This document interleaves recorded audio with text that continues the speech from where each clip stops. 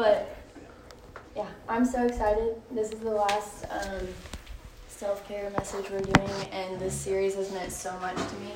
I hope it's meant a lot to you guys. I hope that you've got a lot out of it. I hope tonight is cherry on top. I hope you get every last bit that you need out of this. So if you haven't been here, we've talked about self-care with our words. We've talked about self-care with rest, and Zeke talked about our callings last week. And this week we're ending on love. So I'm gonna pray so I can slow down and really speak clearly and enjoy this time with you, and then we'll get started. So will you guys raise your hands with me? God, you are so good, and I'm so grateful for another chance to talk about you and your love. It's the most precious thing in all of our lives, whether we know it or not. So I just thank you for the opportunity and the gift that you have given me in this place just to be able to talk about it. I pray that you're standing directly in front of me tonight, that your words are heard, that your heart is felt, that your face is seen and not mine.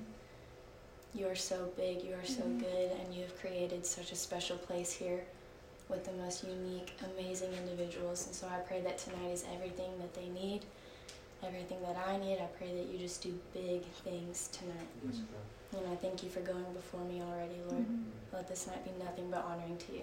In your name I pray, amen. Amen. So,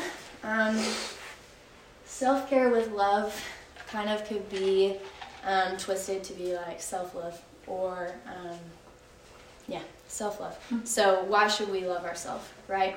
I think the main reason we should is because it tells us to do that in Scripture, right? It actually tells us in a way that's kind of hard for me to hear. It says to love your neighbor as yourself. So love other people the way that you love yourself. And if you're anything like me, I don't want to do that. I don't want to love someone the way I love myself because it's not good. It's not great at all, actually. And if I treated other people the way I treated myself sometimes, like I would have no friends, I wouldn't be here, no one would speak to me, I think. But it tells us 8 times in Scripture to love your neighbor as yourself, but the one I really want to talk about is Mark 12:30-31. A teacher of the law comes to Jesus and is like, what's the most important commandment? And Jesus says, love the Lord your God with all your heart and with all your soul and with all your mind and with all your strength. The second is this, love your neighbor as yourself. There is no commandment greater than these. So how do you love yourself? But more importantly, a question I'm going to ask that might be really hard to hear. So chew on it for a little bit while I get through the rest of this message. But how do you love yourself? But do you love yourself? I think something that keeps us from loving ourselves is comparison. Comparison is not from God, and we need to understand that. We need to understand that comparison doesn't come from Him, but it's a tool that the enemy uses against us. Comparison makes you question your Creator and doubt your Creator, and it makes you question your value and what you have to offer the world. Comparison doesn't come from God. It takes away from the unique qualities of a human. And think about it, there's not a single human on this planet that is the same as another. Not a single repeat in this world. And I'm actually going to use some numbers to help us fully grasp how amazing God is, because I think sometimes it gives us a visual. But right now we currently have about 7.7 billion people living in the world, right?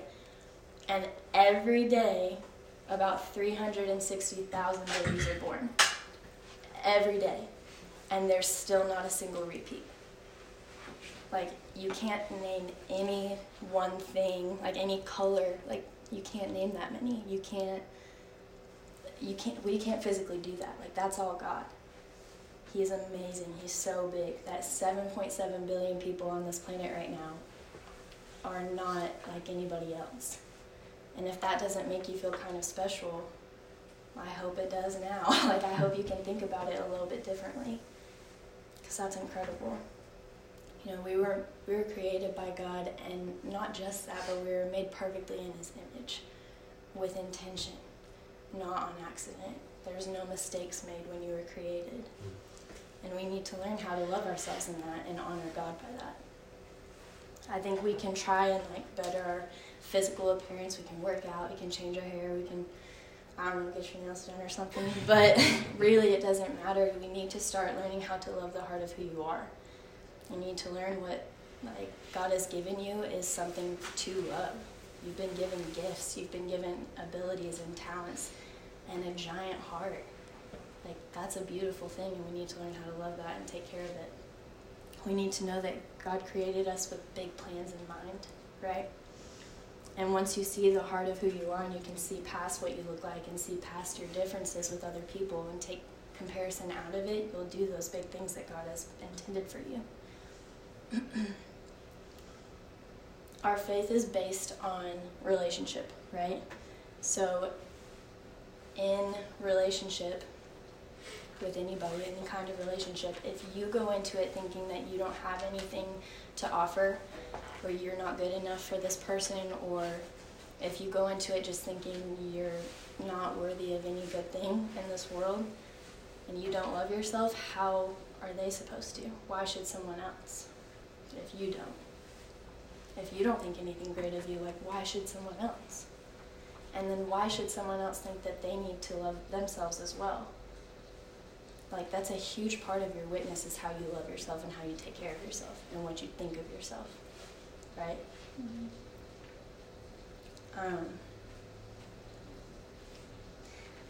This is something that I'm really tired. I think that might be why I'm so emotional, but I might start crying. It's okay.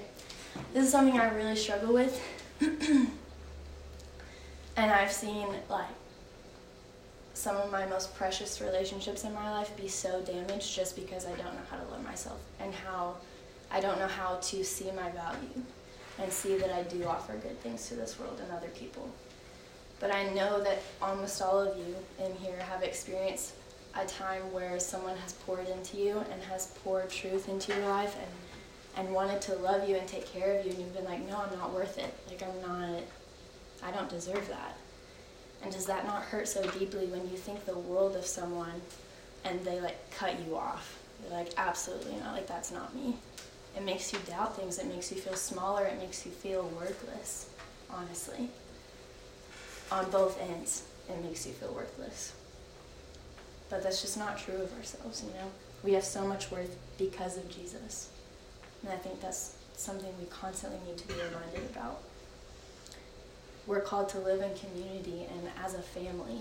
And so when you're blocking off people pouring love, and when you're blocking off receiving love, you're stopping God from doing really big things. Not just in your life, but in the lives of people around you. And I don't say all that to you need to do better, blah, blah, blah. Like I said, this is so hard for me. And I've seen it damage people that I love more than anything in the world.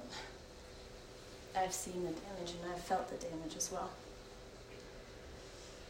So we're kind of talking about why we need to love ourselves, but then how do you do that? It's a really hard thing to do, I think, for most people. And I think it starts with understanding your self-worth. What's your self-worth? Well, it's definitely not what you say and think about yourself. Your self-worth is what God says and feels about you. He created you. You didn't choose to have this life that you have. It was given to you. You didn't choose to look a certain way. You didn't choose to be good at the things you're good at. God made you that way. God did that. So your self-worth doesn't lie within what you think or feel about yourself. It's what God says and feels about you. You were designed, and I think that's such an important word. You weren't just made, you were designed with intention and specific detail. You weren't just a second thought. You're on purpose. There's no mistakes in your creation. And we honor that by speaking life over ourselves, right? We talked about our words. We honor that by seeking spiritual rest and taking care of our bodies and taking care of our hearts. We honor that by listening for our callings when they're changing and chasing after them and constantly wanting growth and constantly chasing after Jesus. That's how you honor God, is by taking care of yourself, by loving yourself. That's what that is. This whole series really has been about bettering yourself and growing yourself, not for your benefit at all, really, but so that you can further the kingdom and be your best for God. Because if we're not at our best, we can't be our best for God. So he's given us tools and he's given us ways to take care of ourselves so that we can be our best versions and do crazy cool things for the kingdom, like he's intended for us. Every single person was made intentionally to do amazing things to further God's kingdom here on earth. Loving who you are is a really big thing. It's not a small thing to think about. It's not a small thing to do. It's a daily thing we have to work on, I think. And it's not just loving yourself it's just so much bigger than it sounds. It's loving the heart that you were given. It's loving the fact that God wove pieces of himself into your being when you were created. That's insane. But we were made in his image. We're made with pieces of God in our lives, in our being. It's realizing, you don't have to be good at everything or look a certain way to fulfill your purpose, which we talked about last week. Everyone's unified calling is to love God and love others. And you don't have to be good at everything to do that. In fact, you shouldn't be. And you don't have to look a certain way. It doesn't matter how you look. God will use you. God wants to use you. He made you and made you look this way for a reason. You're lacking nothing in the way you were built. What you're gifted in is enough. And how you look is enough. God's going to use you because he made you. You can't measure the value of someone's life. You can't, and that's where comparison comes in, really. You can't say that your life matters more because you're doing this job, or you matter less because you're doing this job, or you're good at this so you have more value here, but you're not good at that so you have less value there. That doesn't matter. There's no scale. You can't measure the value of someone's life. Every person is needed and important. In 1 Corinthians 12, that's where he's talking about the body being made up of several parts, right? And the body needs all of its parts to function at its best and to function well. Your physical body isn't going to be as great with one arm. Just like the body of Christ are, as believers, as a family, if one of us is lacking, if one of us is weak, if one of us is down and hurting, we're not going to be our strongest. Every person matters. Every part matters. If everyone looked the same, if everyone did the same things, if everyone thought the same way, what's the point in that? Where's the value in that? What makes you special? But everyone does think differently, and everyone does look differently. Everyone is made so uniquely. We've been given so many different qualities, and we need to steward them well. We need to be careful with how we speak about ourselves. We need to be careful with how we're treating ourselves, because that, like our words, is a direct reflection of what we think of God, right? He hasn't asked you to be anything other than you. So just be you. You're already enough. Before you even had breath in your lungs, before you were created, before you were on earth, God knew what you would do, what you would look like. He knew that you would be here. And that was enough. You're enough already. You don't have to prove yourself. You have to just show up and say yes to Jesus and accept his love. That's really all that looks like. You're already enough. You don't do anything to be enough or to matter. Because of Jesus, and only because of Jesus, you're worthy of God's perfect, never-ending, and miraculous love. Like we sang about, those songs are so precious to me, especially for tonight's message. Because his love is crazy. There aren't enough words. There aren't big enough words. There aren't deep enough words to fully grasp God's love for us. But you're worth it, and you're deserving of it simply because you were chosen on purpose to live this life that you have. He chose to bring life to you. You're not just here by accident. No one is here by accident. God chose to bring you into this world on purpose. You have a purpose here. Your value of life, and the value of your life and the importance of your life doesn't lie within what you think or say about yourself. It lies within the fact that Jesus went before us. He loved us first. God created you. You were created. You didn't just happen. You were created and chosen to do really important things here. To love well, to serve well, to be in communication with people in community and family, to go places, to do crazy things, to be challenged, to grow. He chose you to be here. Your gifts are enough. What you look like is enough. And you're capable of anything God asks of you. And you are so worthy of love. And you are so loved. And I hope that that ultimately is what you are feeling tonight and hearing tonight. If anything, my prayer is that you guys understand that your value, thank goodness, doesn't lie in what humans say, what you say, but what God, our Creator, says. You guys are so important, and you matter so much.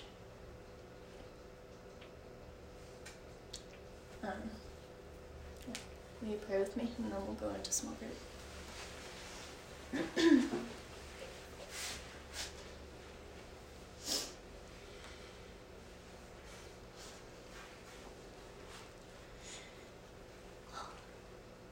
God, we love you so much. Thank you for choosing to give us life. Thank you for choosing us, for going before us, for loving us first, for constantly showing us that our value lies in you, Lord. I pray that tonight our hearts are open and they're honestly broken, Lord, to do better and to love ourselves better because we're realizing who made us.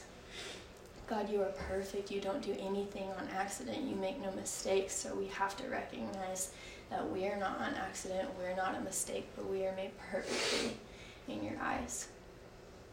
God, I pray people here feel nothing but your love tonight. I pray they feel surrounded by you. I pray that everything we've talked through this series stays so close to them so they can constantly be growing closer to you and seeing how amazing they are. These people are so beautiful, Jesus. And I see you in all of them. I see that you have put your hand in all of their lives. I see that you have handcrafted them. You have designed them for beautiful, beautiful things. And I feel so lucky to know them. I feel so lucky to be in this community. And that my life is being affected by them.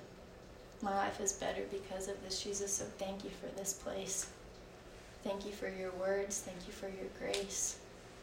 I pray in small group tonight that people speak and people are open and that you are present in the center of both circles. Lord, I pray that you just do big things and that they don't stop here, but that they carry on into our lives daily. Lord Jesus, help us choose you daily. Help us see our value in you every day. I pray that we grow stronger as believers and as friends and as a community so that one of us starts forgetting the things that we've talked about. We can remind them and constantly be building each other up. You are a beautiful, big, amazing God that we don't deserve without Jesus. So I thank you for that. Thank you for the gift that is your Son, God. We love you so, so much. It's in your name I pray. Amen. Amen.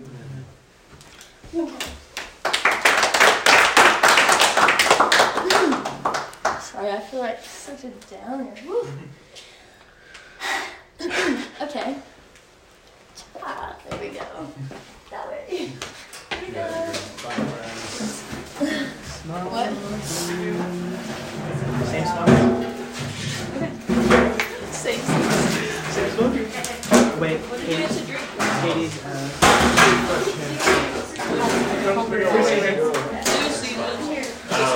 don't need this. Where do I go?